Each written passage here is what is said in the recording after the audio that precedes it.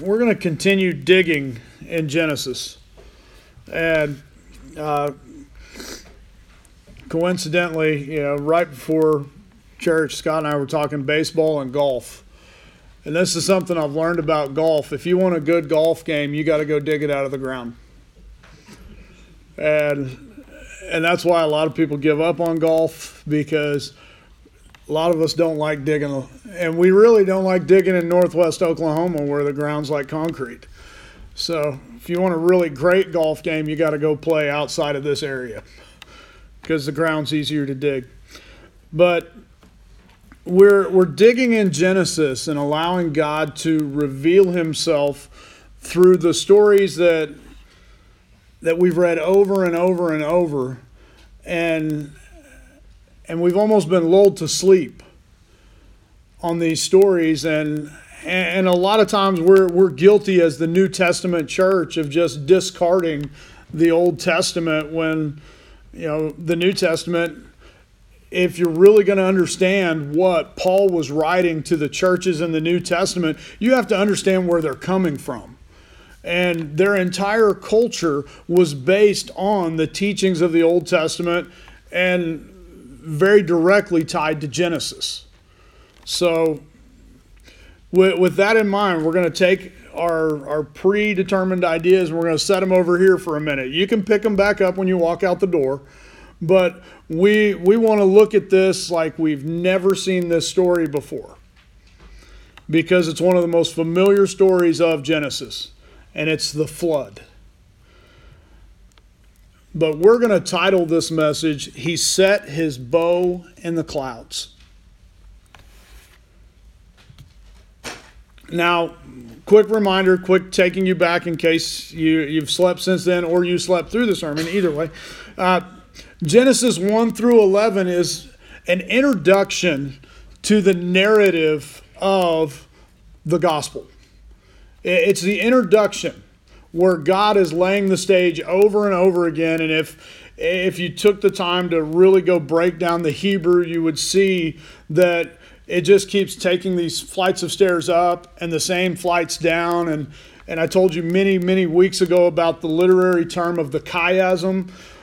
Genesis is full of chiasms. And Genesis 1 through 11 is a giant chiasm. And I won't take you through the nerdy breakdown of that because I'm the nerd. I'll be the nerd for you, but you'll see that it's there if you ever take the time. And in the middle of the chiasm of Genesis 1 through 11, smack dab in the middle of it in Hebrew, is one word and one name, and that name is Noah.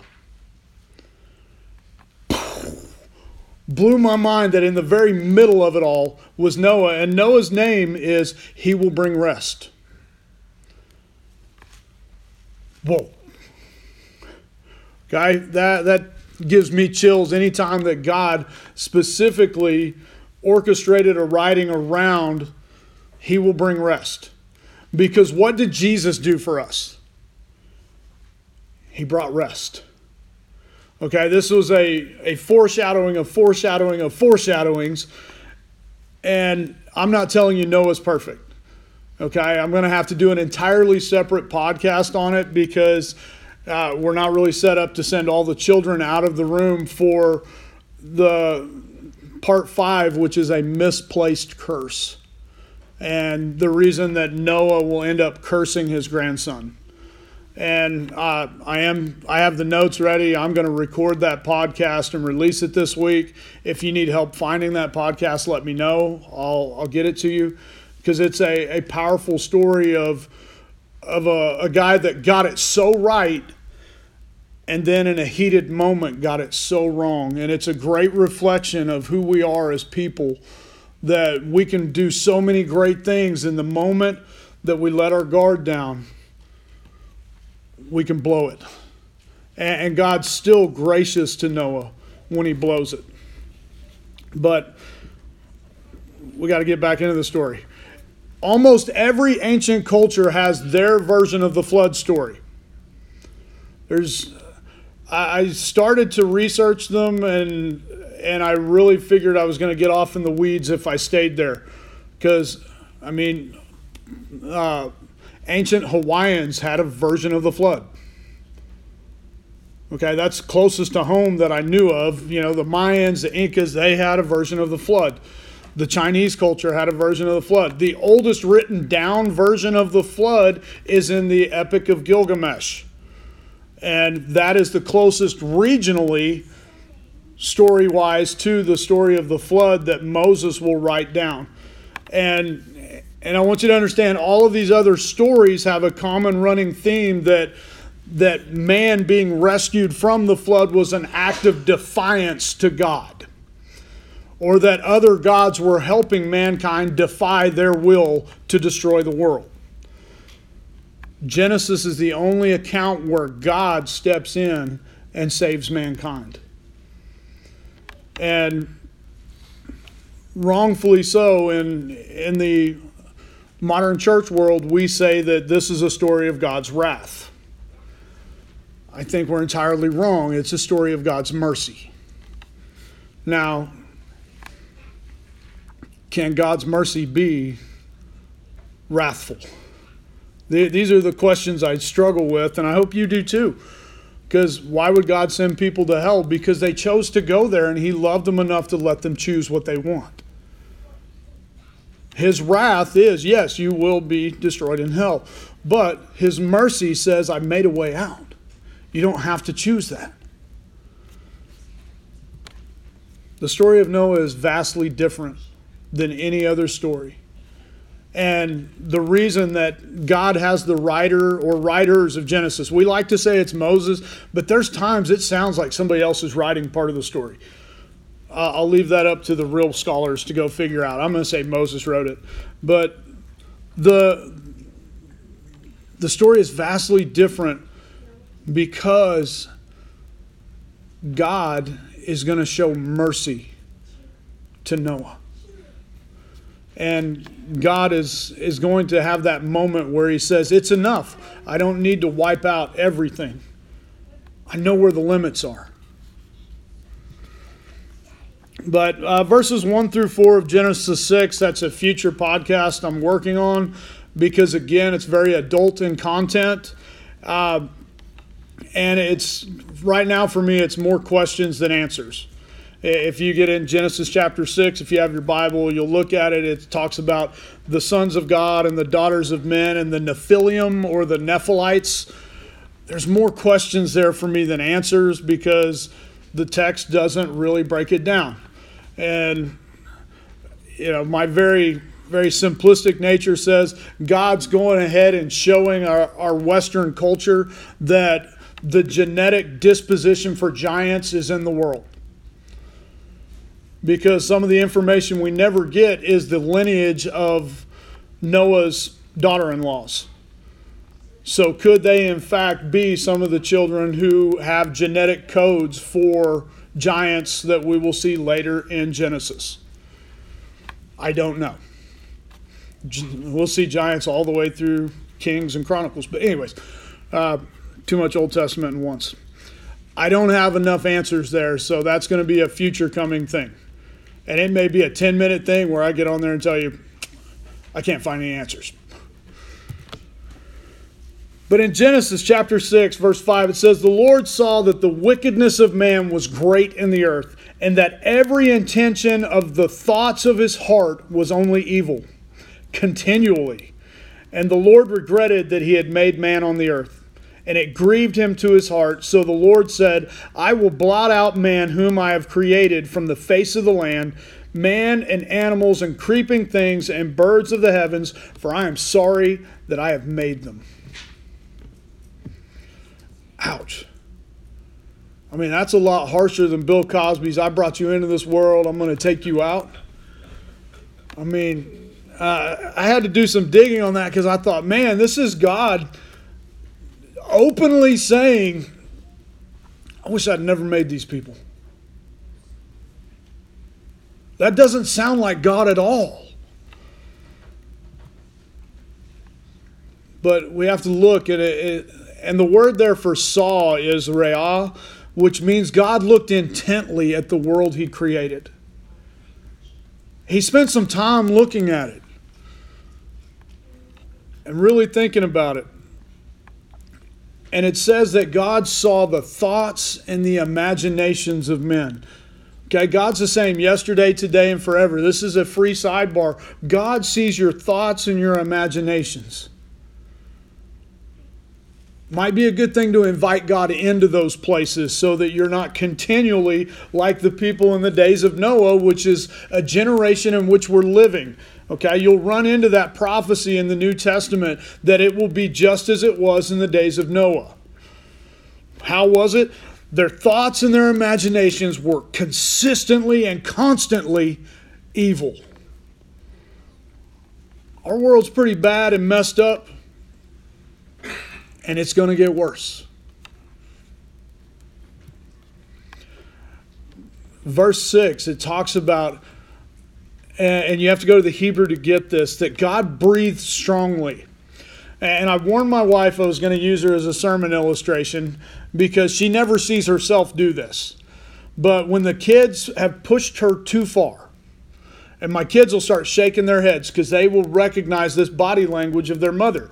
She will clench her fist at her side and she will take a deep breath.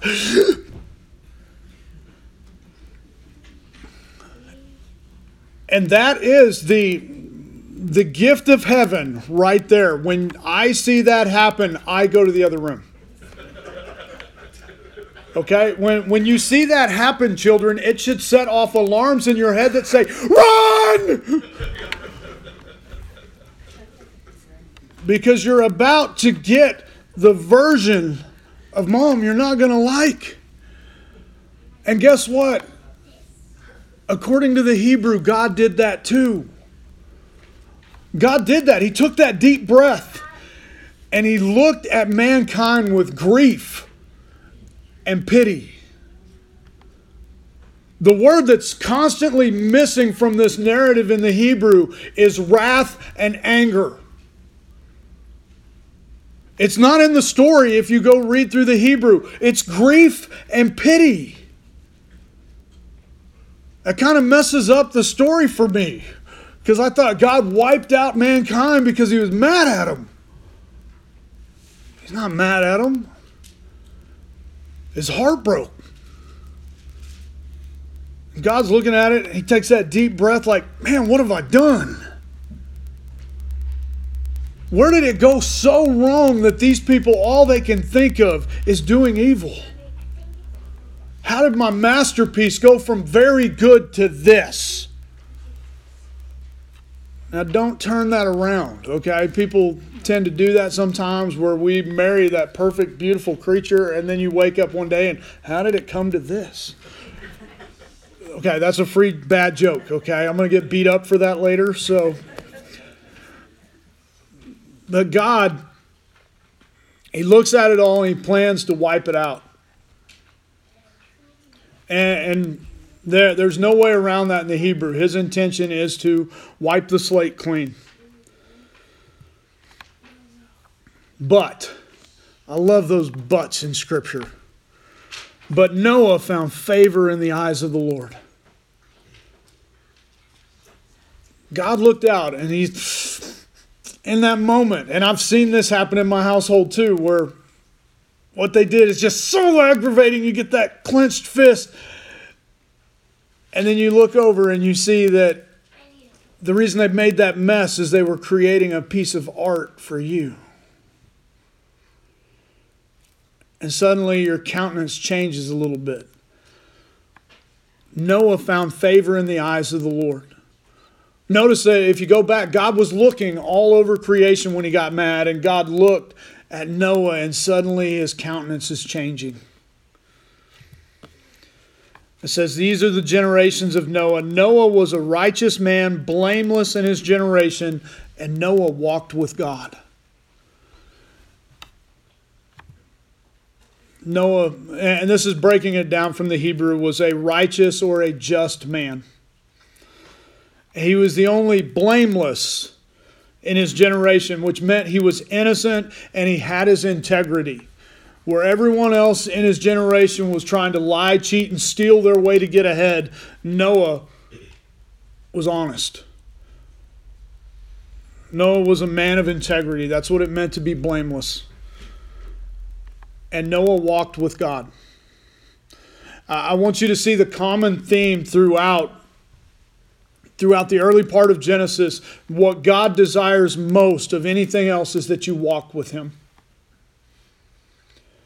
You want to be a person who's going to be drifting towards the side of being blameless and innocent and having your integrity and being righteous in this generation. Be the person who walks with God.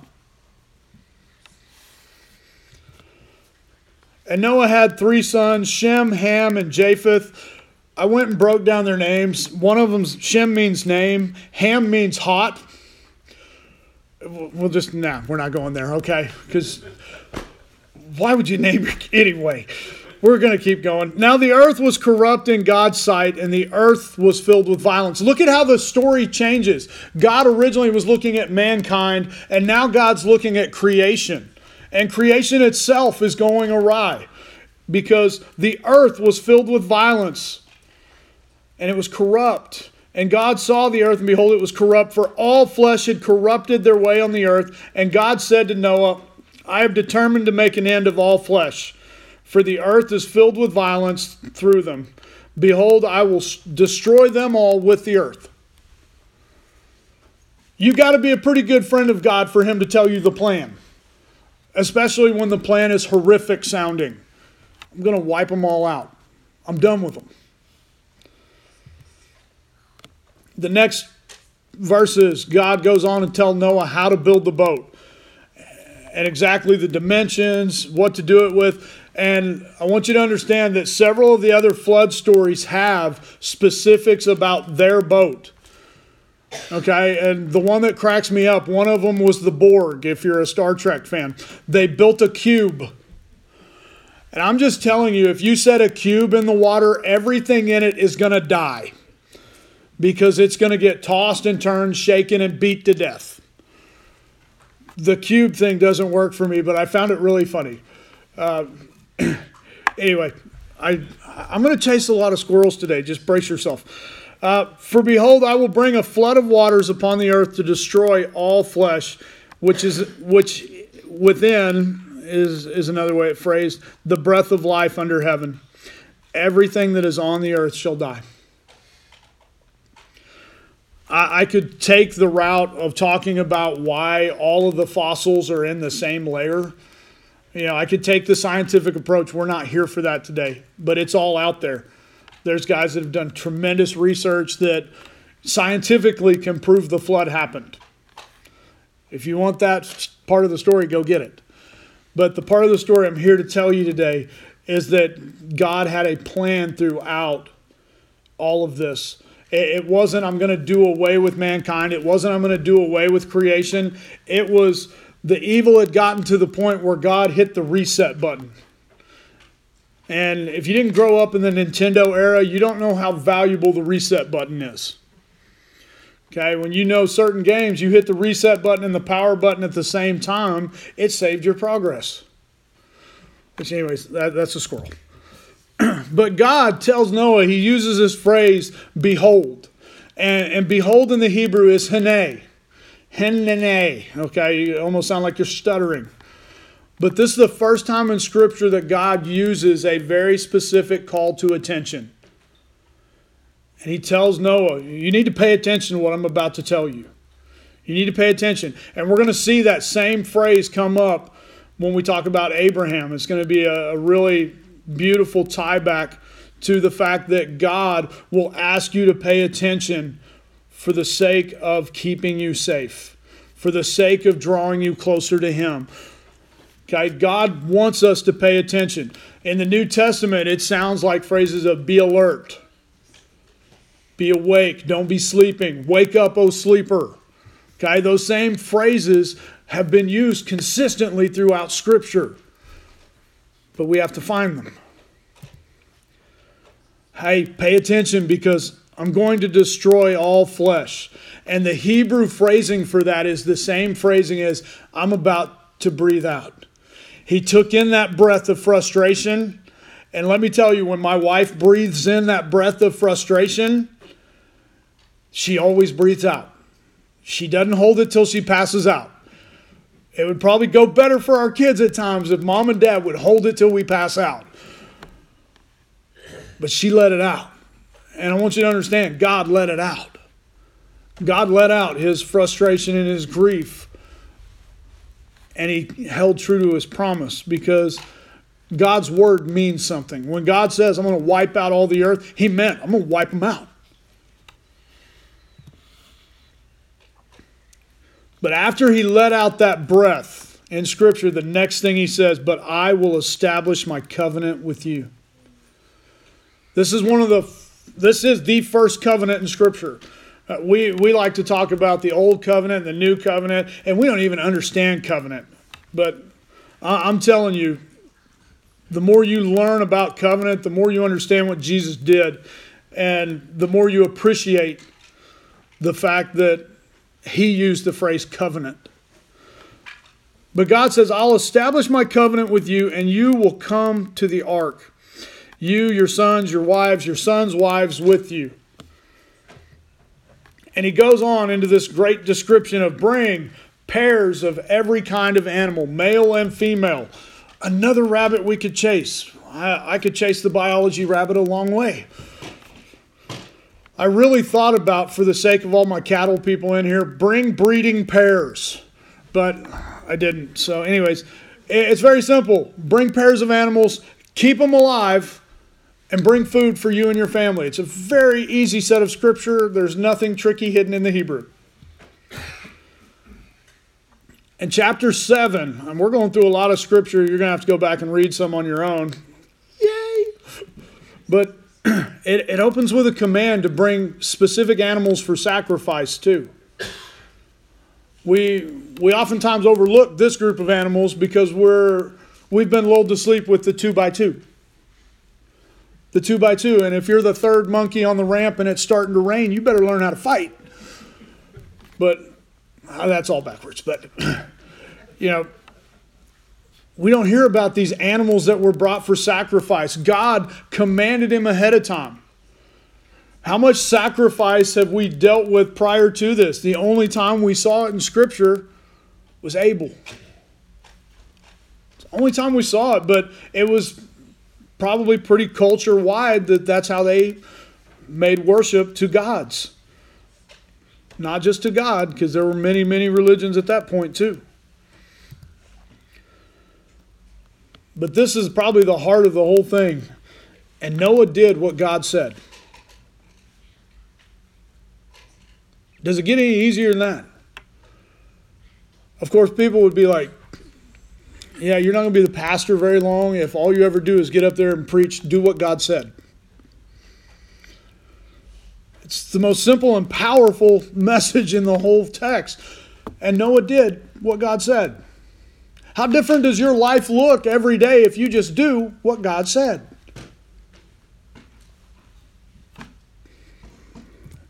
Anyway, then God said to Noah, go out from the ark. This is after the flood.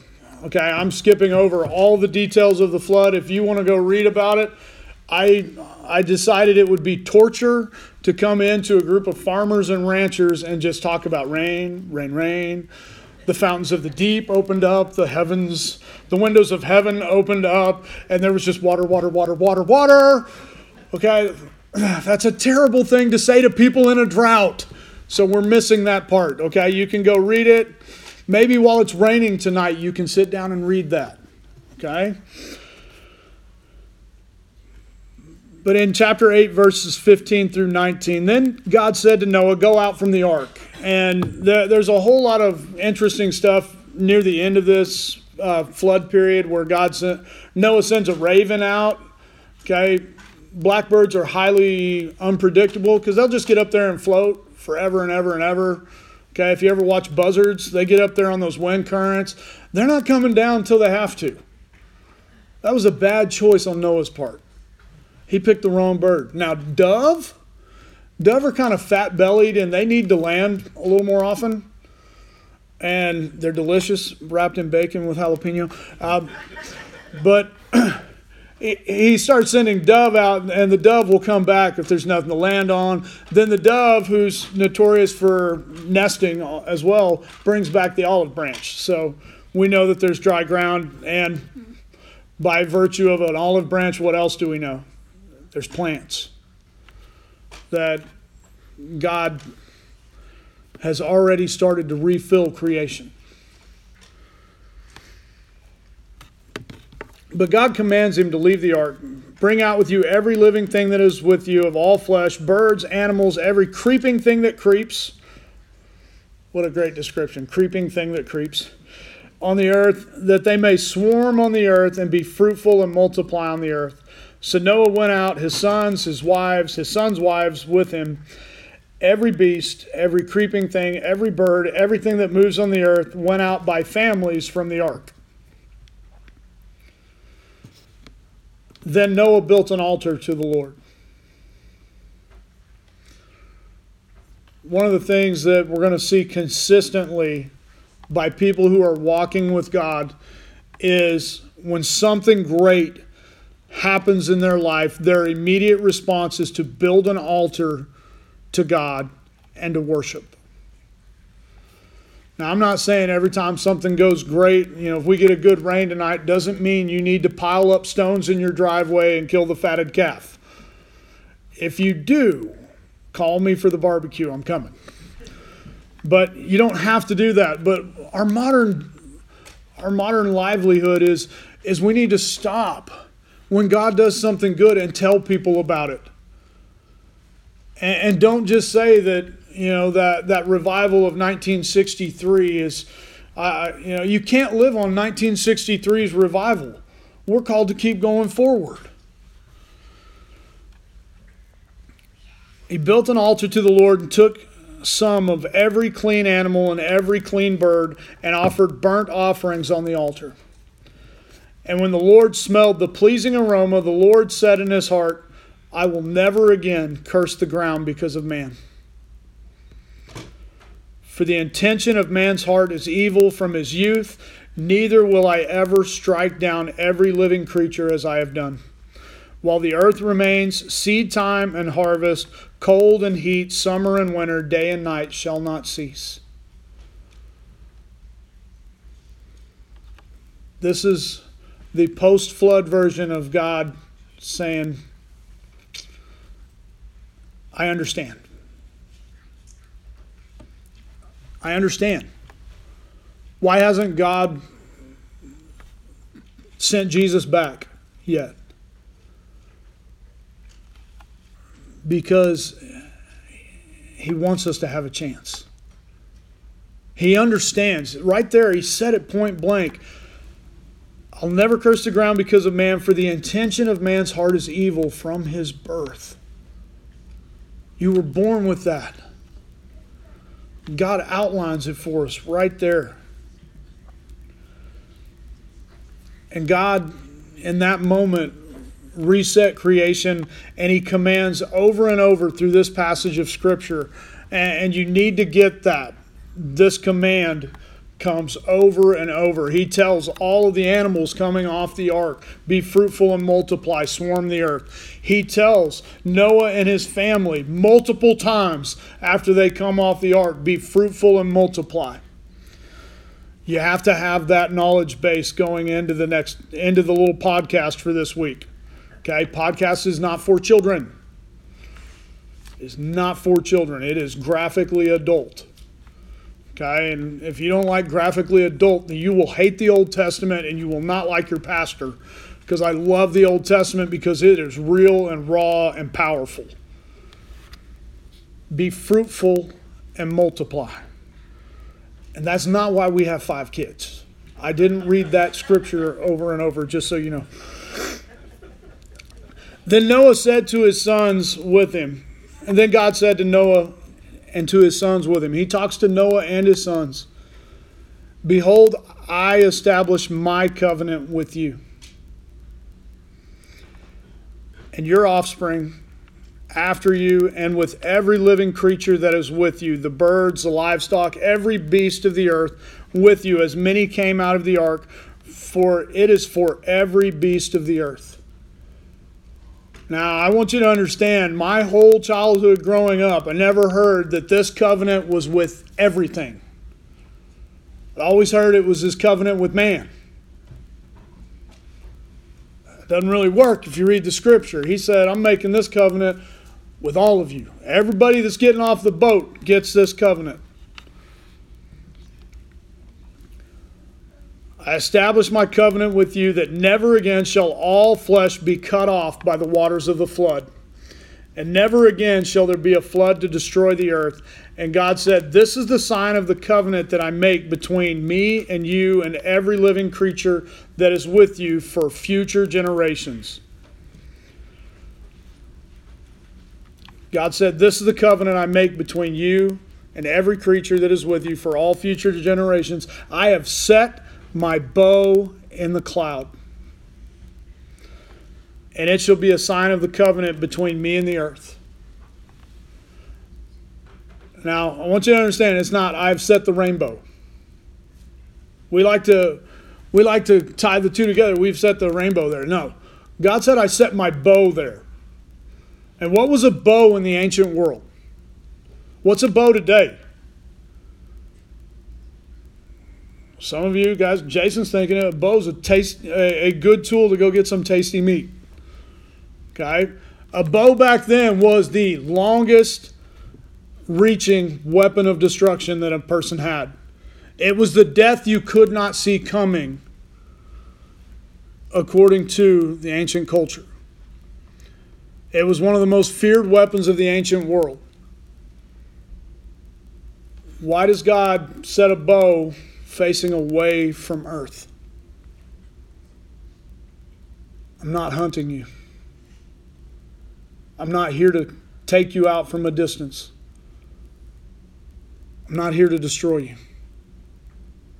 I've set my bow in the clouds as a symbol of not at war with you.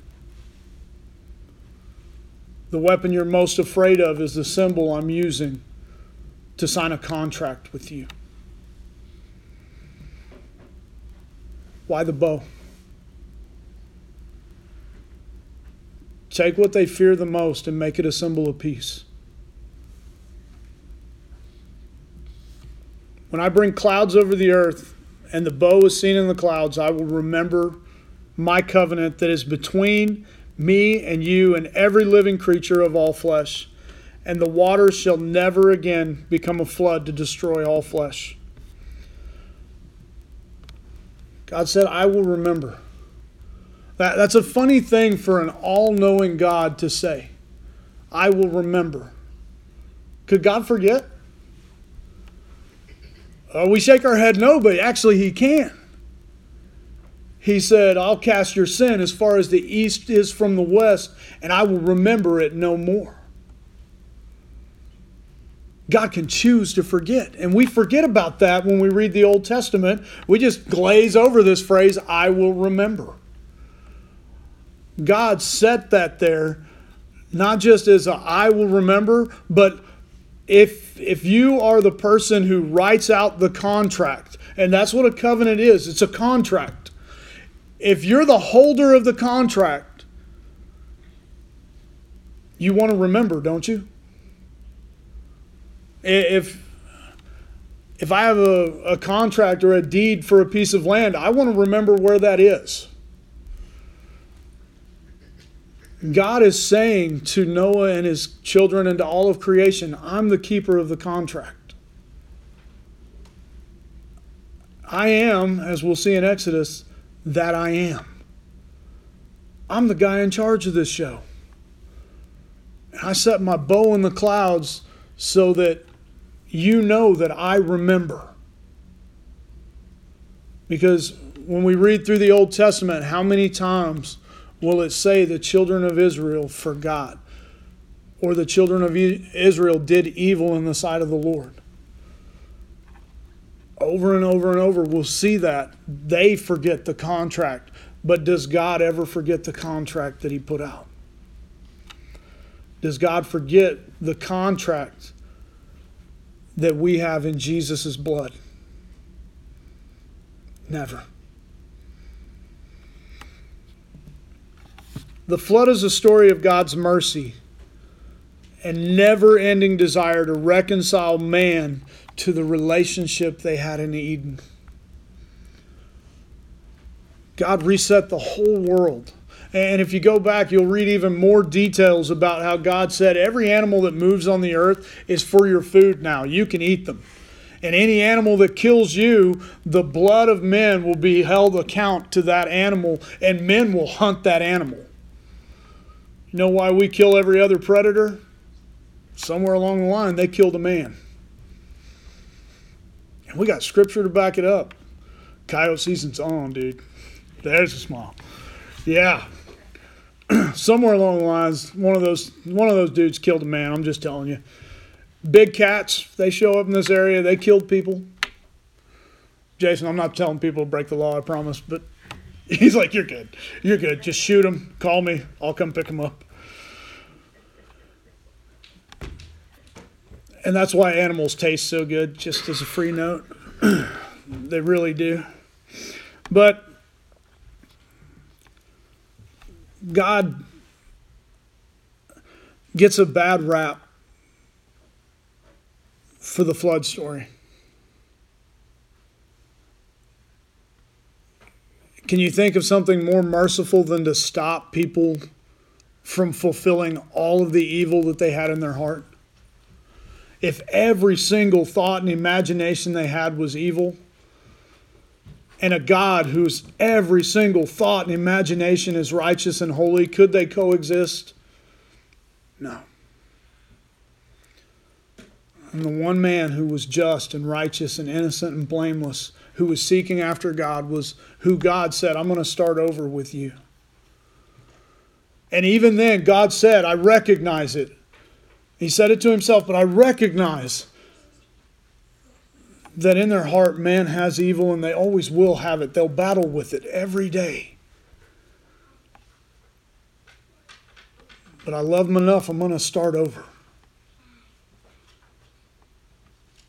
And we start over with Noah. And I had a class that we sat down one time and broke down the math that Noah had these 3 sons, and he was 600 years old. So if people are living long life and gradually getting shorter lives, we did all the math, and it would only take about 8 generations to reach over like 6 million people on the earth. And I don't want to put that on anybody, but we were averaging that people probably had 14 to 16 kids. But anyway, we won't get into the science of that, but they repopulate the earth very quickly. And the podcast will cover the misplaced curse of Noah, and we're going to come right back in at the Tower of Babel. And a fresh look at that, if you want to be reading ahead and looking at the Tower of Babel and try and take off the science goggles of the Western world and just read it thinking, what's the big deal here? What's the story, God? What are you telling me that fits me? Because what fits us in the story of Noah? We serve the God who is still the God of that covenant. He never broke that covenant. He never will. We serve a God who wants to use people who are righteous, people who are men and women of integrity, that are blameless in a generation whose thoughts and imaginations are constantly drawn to evil. It's amazing. Something that was written thousands of years before Jesus was crucified. It fits today. Be the person who walks with God. Heavenly Father, thank you.